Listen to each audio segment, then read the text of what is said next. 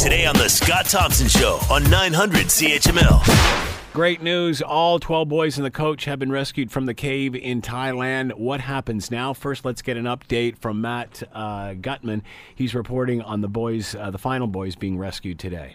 He has been vilified by many for leading them into that cave that many people thought they would never get out of, but also praised for keeping them alive. All right, and here's another report from Adrian Bankard. They say the boys are happy, laughing, even joking with the Prime Minister of Thailand during his visit on Monday. Is the fact that these boys were so young a factor in them surviving in these conditions? Public health officials tell us their youth and the fact that they were athletes was a benefit. There you have it. Great news as the world watched. Let's bring in Roger Mortimer. He is Western Region Coordinator, National Cave Rescue Commission, and is with us now. Roger, thanks for the time. Much appreciated. Glad to be here with you. You know, it's amazing. We've talked to a couple of experts like you that are in the occupation of cave rescue or involved in some way. I'm not sure many people even realize there were cave rescuers prior to this story. How big is this? Well, it depends on where you are. I live on the west coast of the United States, where they're really pretty few and far between. On the other hand, in the southeast of the United States, they can be, fairly common. You just have more caves that are closer to population centers. In the west, they tend to be several mile hikes, which cuts down on the amount of visitation. So, your thoughts when you first heard of this situation? What did you think their survival rate would have been? I had a whole lot of concerns because it's a long way. Flooding situations are some of the worst possible. And there becomes this inevitable urge to send in divers to go do something about it. We feel a need to do something. And sending divers can be really, really dangerous. It's not an environment that most divers are ready to handle, and the number of experienced cave divers is really, really limited. So you risk a lot by sending people in for sometimes really marginal benefit. In this case, they needed to find the kids, and eventually their hand was forced to dive these kids out, which in the beginning of it I thought was a farcical thought, but they've made it work so far. And the fact that these boys and the coach went 10 days without even being discovered, I mean, at what point do you give up hope? I mean, that just seems extraordinary. Well, in this case, they knew that their bikes were outside. They had a lot of other evidence that this was the place that they were. So this was the place to search. And really, I think they could not give up on that search until they'd gone all the way to the ends. And even then, you really wonder, when you're searching, one is never 100% sure that you've covered all the territory. You've not looked behind every single rock. So they had to at least go to the end and be sure that they were not in some obvious place. And they found them eventually before they got to the end, but kind of close to the end. Would other experienced divers have known these tunnels, known their shape and their direction and where they were going? Would that have been mapped out in some way? Well, it has. Or is there just too many to do that? Well, that's something that cavers do, is to go and map stuff. It's kind of the modern equivalent of going and writing your name on the wall, which is considered vandalism now, is if you want to prove you've been there, you go create a map of the place. And that was done in the 1980s. So people knew what the cave looked like, but it's still from the perspective of somebody walking through it, because most of the year you can walk through it. You might get your feet wet, but you can walk through it and breathe the air the entire time. It's just that this flooded when the monsoon rains hit. And that makes it a totally different experience. Are you surprised that they kept going deeper and deeper into this mountain, but on the other hand, I guess they had no other option? Well, the kids or the explorer? The kids that started out. Well, I mean, they were on an adventure, so it just depends on how much adventure you want. These are a bunch of fit kids that are working together as a team, and probably as a bunch of teenage boys running around were egging each other on about how far that they could go, and they went quite a ways in. So, no, I'm not really surprised at all. The cave goes further. They were having a good time. They were enjoying themselves, so they kept exploring. What would life have been like for them for that 2-week period down there? I'm sure it was hell. They were trapped in a literally life-threatening situation. They were able to find an air pocket. Basically, it's a big glorified air pocket that they were in that could hold all of them. But they had come close to risking their life. They had to realize that other people were going to have to come look for them, so there was probably a lot of guilt that they were dealing with. They were in the dark. They were eventually starving. They're wondering whether the water they were drinking was going to give them some kind of dysentery or something that's really going to start polishing them off one by one. I'm sure it was a terrifying thing. For the coach involved, I'm sure it was even more terrifying.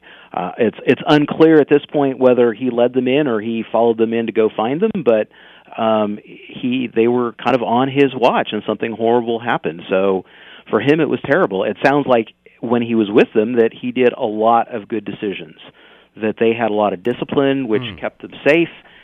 He taught them to meditate, which probably helped a whole lot when they were coming out in the diving masks. He sacrificed all of his food for them, for what little bits that they had. He did a great job once he was there. Talk about the darkness and how this would have affected them, specifically with not knowing when sun comes up, goes down, that sort of thing. Right. I would assume, they would have had to have some lights with them, and once they were in this situation, I would think that they would have rapidly figured out that they needed to conserve those lights. So if they had some, I'm sure that when somebody had to go relieve themselves, they probably didn't want to fall in the water, and that'd be a time to go turn on a light. Or if you need to go catch some drip somewhere to drink, you probably needed to use a light. So they probably had some intermittent light, but I'm sure that most of the time it was dark, and that was very oppressive. I don't know if they had watches on.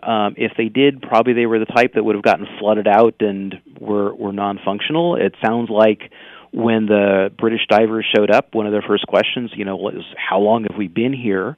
The human mind is not really good at keeping track of time without external stimuli. We live with sunrises and sunsets. So for them, time sort of extended.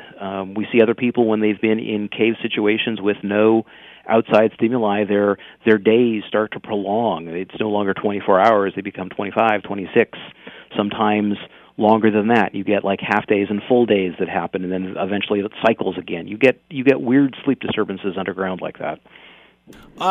Any idea what the long-term effect might be on these kids? I would be watching all these kids for some kind of PTSD. Yeah. These kids have gone through a life-threatening traumatic event. They've been kept underground, basically kept isolated for 2 weeks of time. They felt that their life was in danger, and that's no exaggeration. And now that they're out, they are also going to learn that somebody died trying to find them. And I think that extra amount of guilt is really going to add to whatever psychological burden they're already carrying, which is going to be big. What about being claustrophobic, or would you have even gone in if you were? I think if they were seriously claustrophobic, they just would not have gone in. Now, again, it's a team, and there's some team psychology that happens there. So if they'd gone in together as a team, they probably would stick together as a team, and they'd probably support the people that were a little bit claustrophobic. A lot of this cave is wide open, and so claustrophobia isn't necessarily a thing, but they did go through the constriction on the way in, not needing to dive at that point. They crawled through it, and that's about a 1 foot by 2 foot constriction, which is not horrible, except if you're diving and you can't have your tanks on while you go through it. Then it's a pretty big challenge, but 1 foot by 2 foot is not that bad going through. Wow. What about the quality of air down there?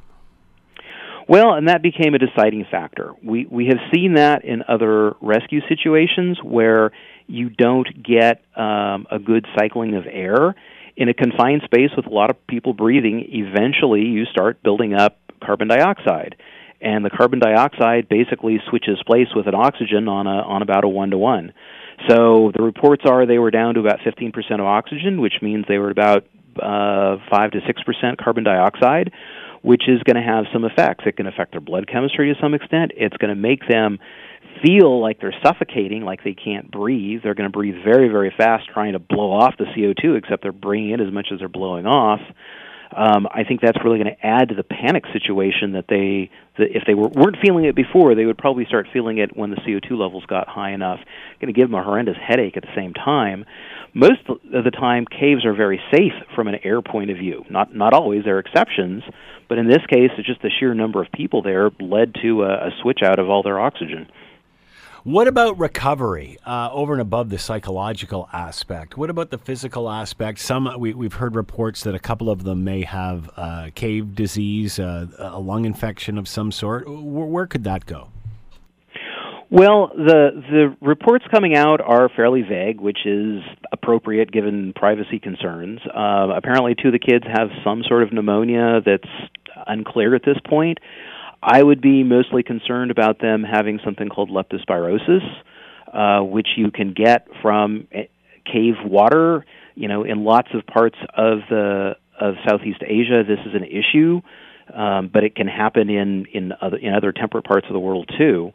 But so this is something which can get through the skin if there's any kind of abrasion, which is common in a tropical caving situation, and that's something which could have an onset right about now. So they're probably looking for that, and that's easily treatable if they find it. Are there any long-term effects of these illnesses? Can they be treated if they are done quickly?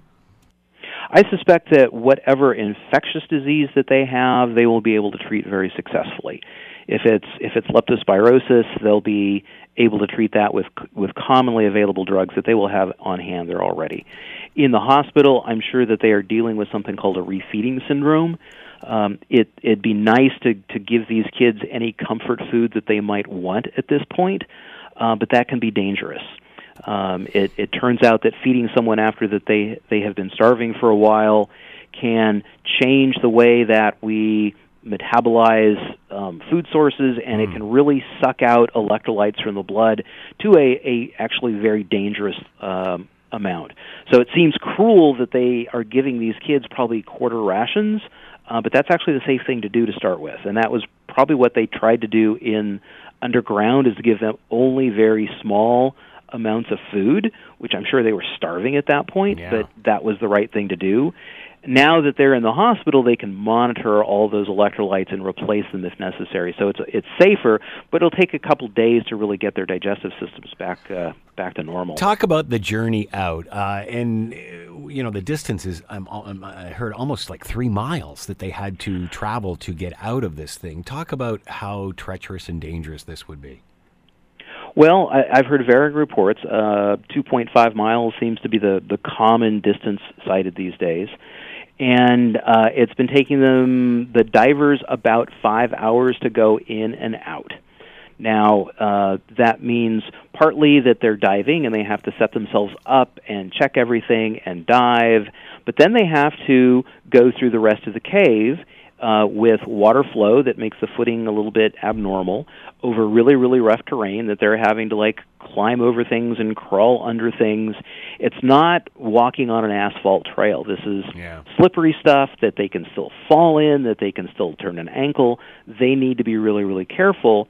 So put all those things together with multiple dives and multiple climbs and going over really, really rough terrain, it takes a lot of work to get out safely. It's only 2.5 miles, but 5 hours, given the circumstances, that sounds actually pretty reasonable. Given that they are now escorting someone who is weak, probably scared, it sounds like they might have sedated these kids to go through the diving portions of it. That's going to be a really kind of dicey call as far as moving these kids. It sounds like some of them they brought out on stretchers once they were able to get them to the final air-filled passage. But underground, they would have had to move under their own power, and these are kids that are basically malnourished at this point. So even though they went in, super fit soccer players, they've been starving for 2 weeks, so they're going to have challenges. Do we know anything more about the death of the Navy SEAL that passed during this rescue? I have not heard much more. I'm sure that some report will come out at some point. Whether it'll be made public, I have no idea. As a former SEAL, I'm sure he's very, very well trained in diving techniques and how to use gas and equipment. At the same time, the cave diving situation is very different, and there is just no forgiveness whatsoever. You can't just call your dive and go to the surface. There's 800 meters of rock above him. So if he runs out of air, that's it. It's over. So that's the most likely explanation, is that he ran out of air. Whether he was following the usual cave diving protocols, I don't know. Could he have had some other medical issue? I suppose. You can speculate all over the place, but I think we have to wait for that final report. Roger Mortimer has been with us, Western Region Coordinator, National Cave Rescue Commission. Roger, fascinating. Thank you for the time. Much appreciated. Glad that I could be here with you. You're listening to the Scott Thompson Show podcast on 900 CHML. It is chaos politically in Britain right now. We all know that it was a short while ago that they all voted by a very slim margin to get out of the European Union and, of course, force a Brexit vote. You might also remember Boris Johnson, one of the major politicians behind this, now is one of two members of Theresa May's cabinet to have left. And I guess citing that Theresa May has not gone far enough, that it isn't a clean break. That being said, Brits must be incredibly confused, to say the least, thinking that one of the main players has now abandoned ship, starting the mess and not really finishing or cleaning it up in any way. Let's bring in Kurt Hubner, Institute of European Studies, Department of Political Science, and with us now. Kurt, thanks for the time. Much appreciated. Good afternoon, Scott. Are you surprised we are where, or are you surprised the UK is where it is right now during these negotiations? Not at all. I mean, this was a disaster in making since it was pretty clear the government has no clear-cut plan how to execute Brexit, and even more important, what Brexit means, actually. You know, there was this referendum leaving the European Union, as you mentioned, slight majority in favor, but it was never clear what leaving the European Union actually means. We have all those kind of concepts, customs union, single market, all those kind of things regular voters have no clue about. And it turns out the main players in this Brexit camp also don't have any kind of clue. And so it was a train running against the wall, and now this happened, and all the question marks are there. And we'll see where it goes from here. It seems very odd in retrospect, but I guess, you know, hindsight's 2020. Breaking an agreement to create a new one. Did anyone think this would be a cakewalk? And obviously, those ones in favor of Brexit pretended that would be a cakewalk. You maybe recall all the kind of promises, 350 million British pounds on a weekly base going towards the National Health Service, all the other kind of promises that were made at the time. This was obviously nonsense. I mean, it was not backed by any kind of serious analysis. There were promises, and voters went for it. And now they have to deal with other. I mean, don't talk about any longer about this kind of goodies, benefits that are promised. We have to deal with damage control. Already, the UK has lost, in economic terms, quite a lot. We see a depreciation of the British pound from the very beginning after the referendum. That a lot has changed in this regard. So there are all those kind of things that already are in place even before Brexit happens. So, it's really a situation for Theresa May where she has to think about where to go and whether she has the support to go anywhere, because her own cabinet, the old party, is divided. I mean, think about it. So far, we haven't heard anything from the European Union. Even the Chequers plan that has been put on the table on Friday by Theresa May, even if this would have been accepted within the Tories, it hasn't, as we know, but even if, it's not clear how the response of the EU would look like. Why was there no plan before going into this? I mean, it just seemed like we're going to get out of this, and then we'll try to figure it out as we go. One argument could be, even those ones in favor of Brexit didn't believe that it would win the referendum. So this would be one way to look at it. But then one could also say this would be quite naive. So I think the real problem is that nobody ever thought through in a careful way what Brexit actually could mean. I mean, it's a long And is that because people didn't really think it would happen? Is this because this was more a political threat than anything, and the politicians didn't realize that the UK would actually vote for this? Yeah, as I mentioned, this would be one way to look at it, that nobody was thinking that the referendum would be successful, and now it was, and then how should we operate this whole kind of thing? That's one way. But the other thing is really, it's extremely complicated, to untangle all those kind of various elements, dimensions, being part of the European Union. It's not that you can say, okay, that's it, we leave. It has 1 million implications. All those are coming on the table on daily, all those negotiations. And it turns out it's complicated, it comes with high costs and a high level of uncertainty. And I think so that's the kind of the complexities the politicians are dealing with. And the Brexiteers still pretend it would be simple and very easy. And it turns out it's not. And that's a kind of the delicate situation the government finds itself. Was Boris Johnson the face of Brexit? Definitely, he became a face, but also he's always a face in the sense that the popularity of him is very high, even though his political skills inflated quite a lot, even in his job as foreign minister. Nobody is really very impressed by his really actions, but he has this kind of the language, the way he plays. All this is seen by the public with in a positive way. It's a colorful person, and in this regard, he was the face of Brexit, but he was not really the leader, not really the spirit. There were others behind that. How does the UK feel about Boris Johnson stepping down now, considering some may look at him as the person that started all of this? Is this not the captain bailing from the ship before? Yeah, I mean, it's something like this. The captain is bailing, but then he had all this kind of situation in the past, so he may return. Now he will come from outside, and this may even be a much stronger threat for Theresa May. And the reason why she called him into the cabinet at all at the beginning was a bit of a surprise, because his rating was not very good on her side, but still she announced him and made him to foreign minister. Was keeping him inside the government may a bit lessen his threats. Now he comes from outside, and this may be even more dangerous for her, because Brexit, the hard Brexit, is not coming to an end with all those kind of chaos we are currently observing. So this hasn't been decided yet.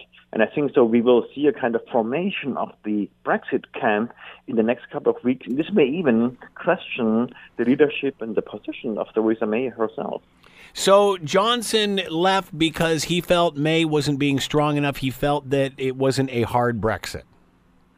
Yeah, Iman, if you go into negotiations or continue negotiations with the European Union, and you already offer like the Chequer plan from Friday, saying, okay, we need this kind of trade agreement with a common rule book. A common rule book, it's a very technical term, means that UK was still willing to accept the same regulations, to accept decisions of the European Court of Justice, all those kind of things where hard Brexiters are saying, we don't want this. But Theresa May is saying, this is our starting point. And given the kind of imbalance in negotiation power between the EU and the UK, Johnson anticipated, rightly so I think so, that with this kind of starting position, it will even get worse. And it will never be a Brexit, it will be a kind of soft version, kind of Norway solution, something like this. The UK continues to pay, so no net benefit in this regard. They follow the rules, and the common rule book also means if they want to do a kind of trade deal, let us say with Canada, they still have to follow the rules of the European Union. So there's not a lot of freedom, not all this kind of independence. Everything they were promising will not be fulfilled. And in this regard, Johnson is right. If you want a hard Brexit, you can't do the Chequer. Is a light Brexit or a Chequer better than a hard Brexit?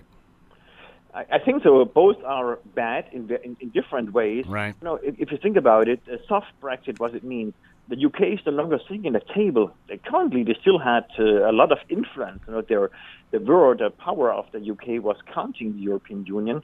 Now they would be outside. They would have to accept all the kind of rules made by others. I mean, you weaken your kind of influence in a very decisive way. Right. Then it's only in the treatment. It would be only treatment for agriculture and for goods. Services are making up 80% of the UK economy. The Chequer plan does not foresee any kind of solution for the service sector, particularly financial industry. One reason why they don't like this kind of strategy. So it's a way to nowhere. What options does Theresa May have moving forward? That's a good question, but that's more kind of political question, I think, than any kind of economic strategy behind all that. She needs to continue. I mean, we will see a kind of division of the Tories, I think so. No, she will not be able to get a support from sufficient numbers to move to further to a softer Brexit. This will split the Tories, and this may lead to EU elections. That's the way I would look into that. There is no golden wave out of this situation. So, does it look like the UK is heading for an election then?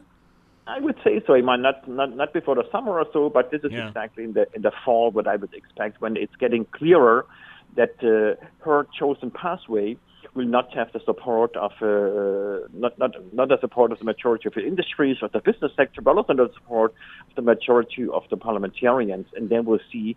She needs to play the same game again she did a year ago, where she failed when she was calling for EU elections, as we know. And she ended up with a huge loss. Right. She has this kind of coalition government. This will. Think about it. The whole Irish question has not been solved at all.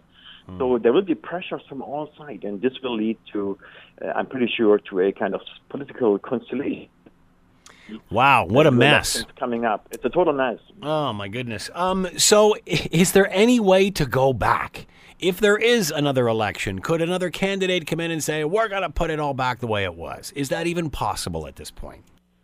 Again, it's a very kind of political question. If you think about the kind of meaning of a referendum, then it's not, the outcome of the referendum is not binding in a legal way, but it's binding in a political way. So this would need a discourse in the UK saying, we started all this. It turns out Brexit is such a complex thing. We can't go for it. Let's rethink and let's see.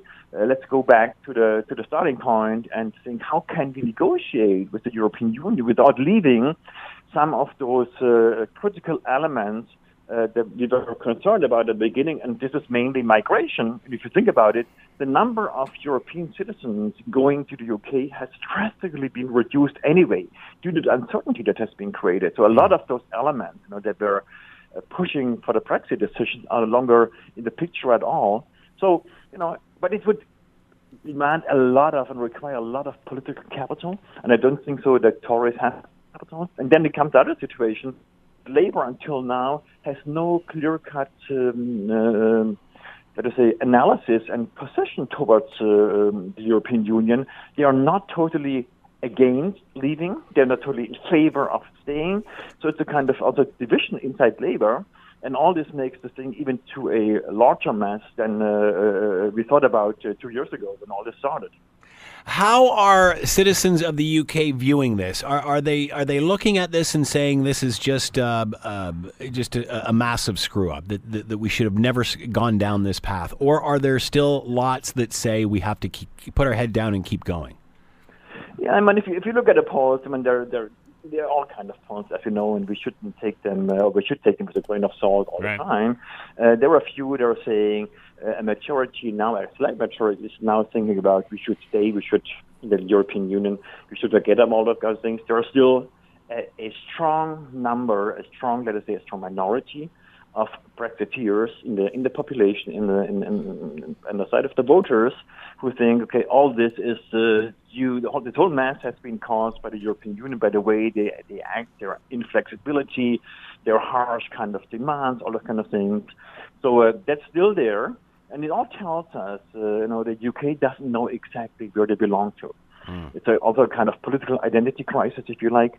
Are they belonging to Europe? Very often it's being said, we leave the European Union, but not Europe. But in some regard, the government and also parts of the population saying we are still part of the Commonwealth, we are a kind of different nation, and this has to be marked in the way we deal with the European Union. So it's a kind of split situation, a lot of divisions, and they have even become stronger than they used to be before this whole Brexit thing started. How does the rest of the European Union feel about all of this? Yeah, I mean, I think so. There is this nice German word, Schadenfreude. You know, they look at it and think, this is a mess they created by themselves. That's one way, one response. The other one is pretty much also, this tells us, with all those kind of divisions in the European Union, we know they have their own kind of serious and deep problems currently, but it's still a kind of harmonized common front when it comes to Europe, to the UK, and for one main reason: if they would offer some goodies the Chequer plan is asking for, this would mean a lot of those other countries in the European Union, think about Italy and others, they would like to get the same kind of goodies. Yeah. And this would lead to a disintegration of the European Union. That's the main reason why it's not inflexibility, it's really own interest. They have to act in the way they're acting in order to keep their whole kind of shop in order.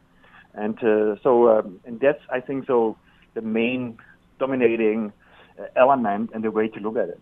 Where do you think this discussion will be 1 year from now? If I would know, then Yeah. I would take my small salaries on UBC and bet it. That's really difficult. Things are changing, as I mentioned, from not day by day, but on a weekly basis.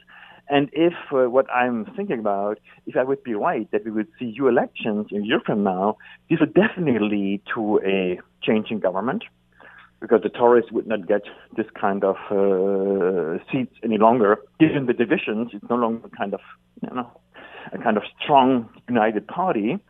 So this would probably lead to a Corbyn-led government. But then, how is Labour acting? Given what I mentioned, they have their own kind of divisions and various ways to look at the European Union. So it's all about, I think, so that the UK has to sit back. Maybe if they win the soccer championship, this would help, as we know. That's nothing like a great victory to just change the political landscape and the attitude of the whole country. I can tell you, this would be the best thing that happens for the UK at all. Even better than a royal wedding?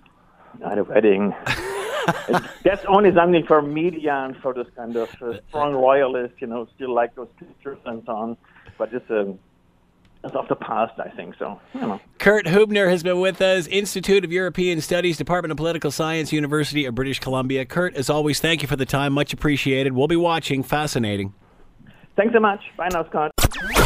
You're listening to the Scott Thompson Show podcast on 900 CHML. Let's talk about pipeline. We've talked about this a lot on this show, and of course, this in regard to the Kinder Morgan pipeline.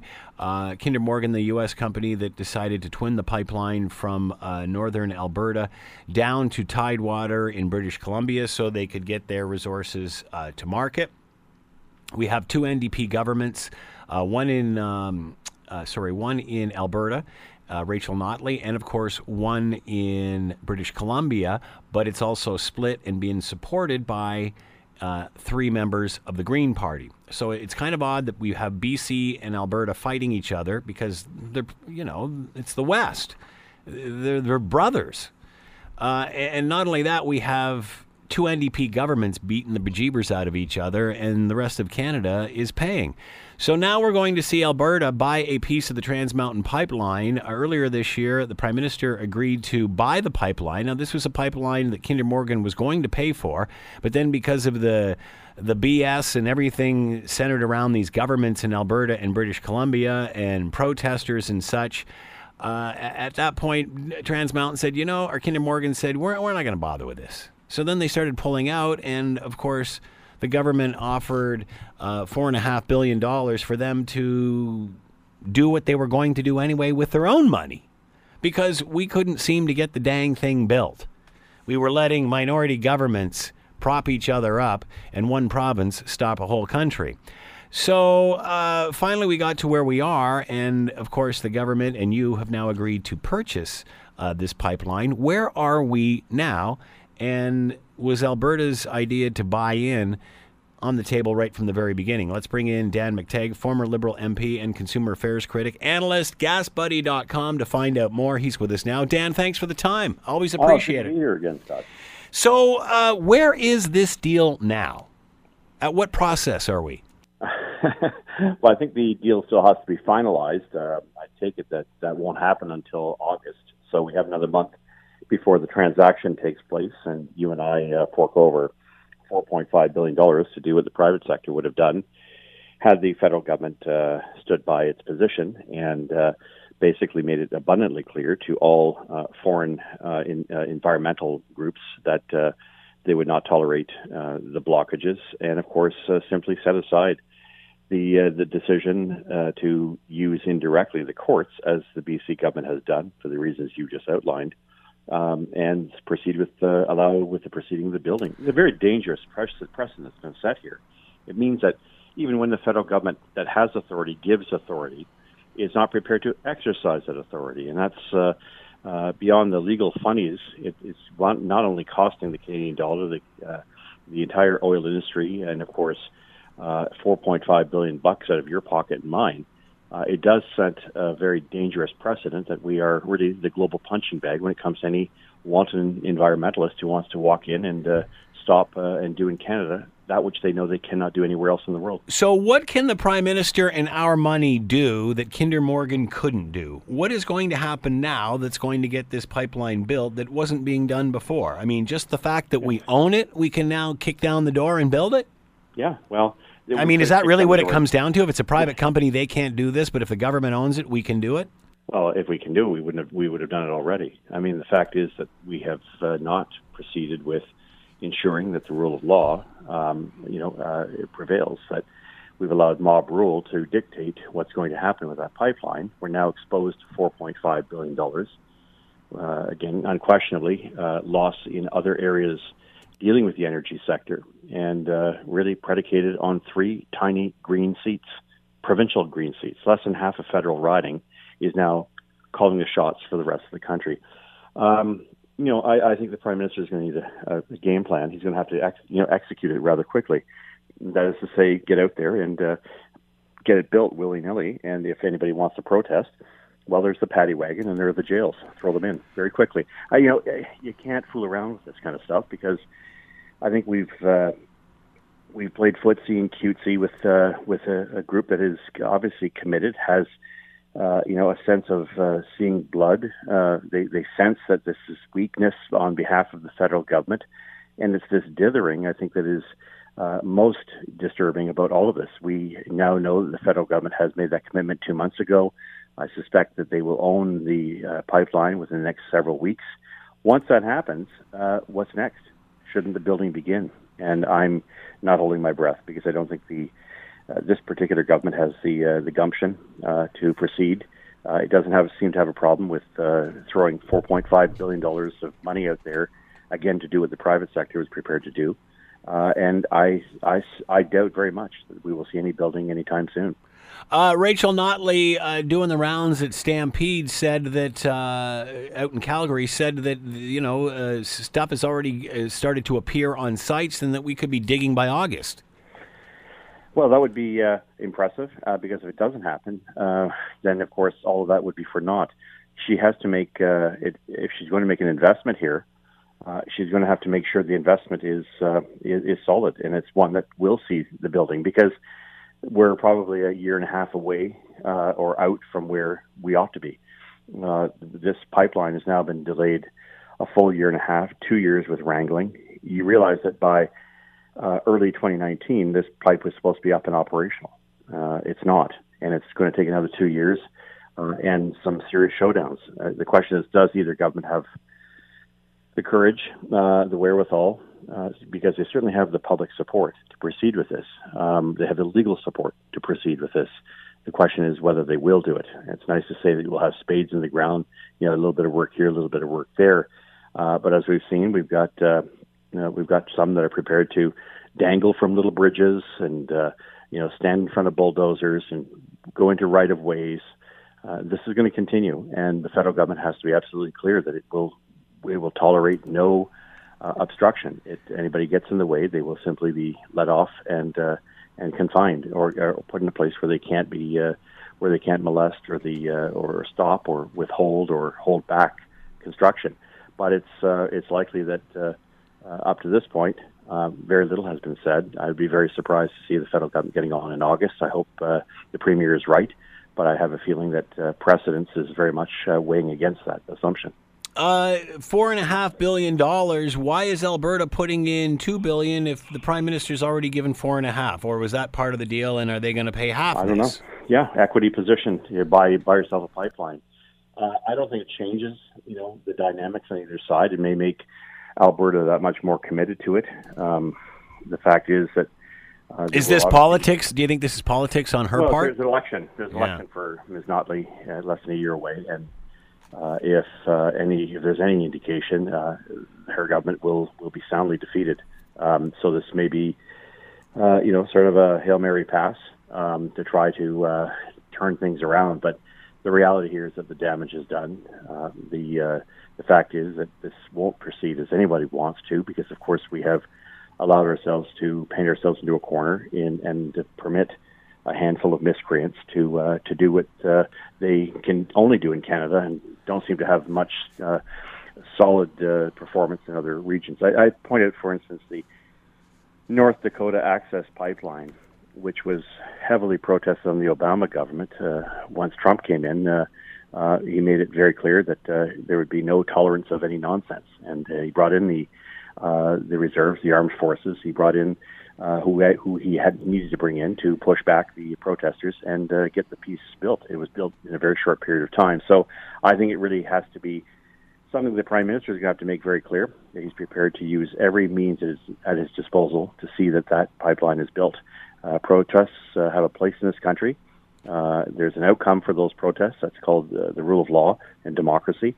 And clearly that may be an approach that those out there with 3 seats would like to consider, knowing, of course, that they don't have the grand support of the entire nation. And the decision's been made. It's up to the federal government now to ensure that people live up to the decision that's made honorably and correctly. Was Kinder Morgan bailing out of this because of provincial delay or protest, or are they bailing out? Did they see light at the end of the tunnel because they knew the politics involved here, and because they really deep down believe there isn't a lot of money to be made off this pipeline? The ship has sailed. There's cheaper oil elsewhere. There's other investments elsewhere. We don't need this. It's not worth it. Well, heavy oil is very much a valued, prized product. Look today at the price of oil, holding at $73 a barrel. So is it, I guess my point that I'm making here, Dan, is like at the end of the day, businesses operate on money. If the money's there, they'll go ahead and do it. So is the protest a bit of a red herring here that, they don't care about protests. They just get the dang thing built and, like you said, arrest everybody on site? Or are they just using this as an excuse, like, you know what, this isn't as sweet a deal as we thought. This is a great opportunity to bail. I know. They played by the rules.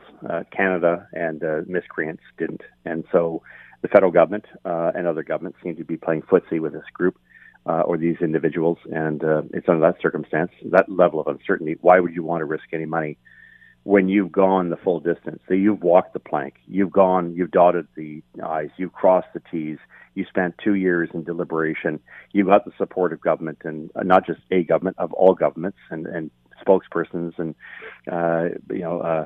those involved directly, the many of the indigenous nations along the pipeline, all of them have pretty much signed on board without exception. So you've really gone the distance, only to have your federal government then hum and haw and naysay and navel gaze and wait for something else to happen. No, at the end of the day, you're better to take your money, build a couple of pipelines in the United States, do it in half the time, and ensure that your position, you're not risking the money of investors. And that happens to be pension funds. It happens to be all myriad of organizations. It's interesting to find out that Kinder Morgan Canada was heavily invested by, among other things, the pensions that BC MLAs received. So it's not like we're talking about money of big fat cats driving around in nice brand new Teslas. No, we're talking about money from shareholders that comes from every facet of the economy. And you're not going to risk that with stupidity and, a decision that it's okay to dither in Canada because we want to have some kind of social license. I mean, the fact is you can't appease green environmentalists, certainly not those that are opposing this. So the point is you either, fish or cut bait. The federal government's decision to dither put Kinder Morgan in no better position than to say, look, we have to either bail, cut our losses, and move on. And if you guys think it's such a great idea, then by all means, do it. Can they dither? Can they dither now that they own it? I mean, will the dithering now stop? I mean, because now it's costing us money and it's not getting built. Well, I don't think it's going to go ahead. My sense is that this thing's going to get kicked around for several months. The BC government will continue to find legal maneuvering to hold this up in the courts as long as they can. And what about the $4.5 billion? Gone? Is it gone? Yeah. Well, like everything else. This is a government that said it would not run deficits after a period of time. So I don't think. Look, politically, they don't want to proceed with this because there's no win for them. They're not going to win Alberta votes, and they're not going to win Vancouver votes. They've lost both of those. So, from that perspective, I think the deal is done. For the saving face move for the sake of our regulatory legitimacy would be to have the federal government recognize that it made a huge error on destroying Energy East. That getting Line 5 approved is a small, conciliatory move that would have been done anyways. That let's hope Keystone gets built, but frankly, we're really down to the final strokes here. Either Trudeau gets off his duff and does the right thing and get this thing going for the sake of Canada, or he continues to serve the interests of a community that is both small in numbers and not looking at Canada's long-term interests. That being said, Dan, Trudeau's only been in for a couple of years. Harper was in for a while. Why couldn't he get these pipelines built? Why couldn't he get Energy East built? I don't think Energy East was at that point where it was to be approved. This Energy East was proceeding. It only ran into trouble when it wound up in Montreal. And the same group of individuals decided to violently overturn tables, threaten the board members, and then the government decided to throw in all sorts of new reasons why, if the company TransCanada was going to proceed with building a pipeline, they would have to meet objectives that no other country would saddle its own industry with. And so, Mr. Trudeau's had plenty of time. It's 2018. He was elected in 2015. There's no doubt that these two pipelines were very close to being approved. He said no to Northern Gateway. He changed the methodologies and halfway through for approval for the half-built Energy East, and of course approved the one pipeline that he simply can't. If you can't stand by the very minimal thing you put forward, then your word means nothing, and it shows a distinct lack of sound leadership and serious leadership. And I think on this case, I pull no punches. I think it's unfortunate. It's hurt the country. It's hurt our reputation, and there's no one to blame except the Prime Minister himself. What about, you talked about the health of the Rachel Notley government in Alberta, of course, under PC governance for a long period of time, 40 some odd years, and then eventually, which just amazed me, having lived in Alberta for 3 years, that all of a sudden went extreme left to the NDP. What about the health of the BC government? How is this playing for the average BCer? Well, I think most BCers are in favor of the Trans Mountain Pipeline. I think the vast majority do want this thing to proceed, no matter what. And there is, of course, a very. Then why do we have a government voted in that's killing it? I mean, if the majority of BCers feel that way, how did we end up here? And does that mean that their time is limited? Well, their time could be limited by the fact that once Mr. Weaver decides that he doesn't want to be part of this anymore, he will face the music, as will Mr. Horgan, the Premier. This is a guy who increased gas taxes by 3 cents a liter on people in Victoria, and then had the nerve last week to come out and say, the increase we're seeing at the pumps is the result of gouging and nothing to do with oil, which had gone up $9 a barrel. No, these guys are quite cute, but too cute by half because of the information they're providing is very selective. I suspect that if Mr. Horgan had a majority mandate, we might have had a different outcome. But being as it may, the people of BC decided to have a hung parliament or a hung legislature, It's in that environment that you have the tick in the tail wagging the dog. So when is the next election in BC? Would we know? Do we know? No. It's.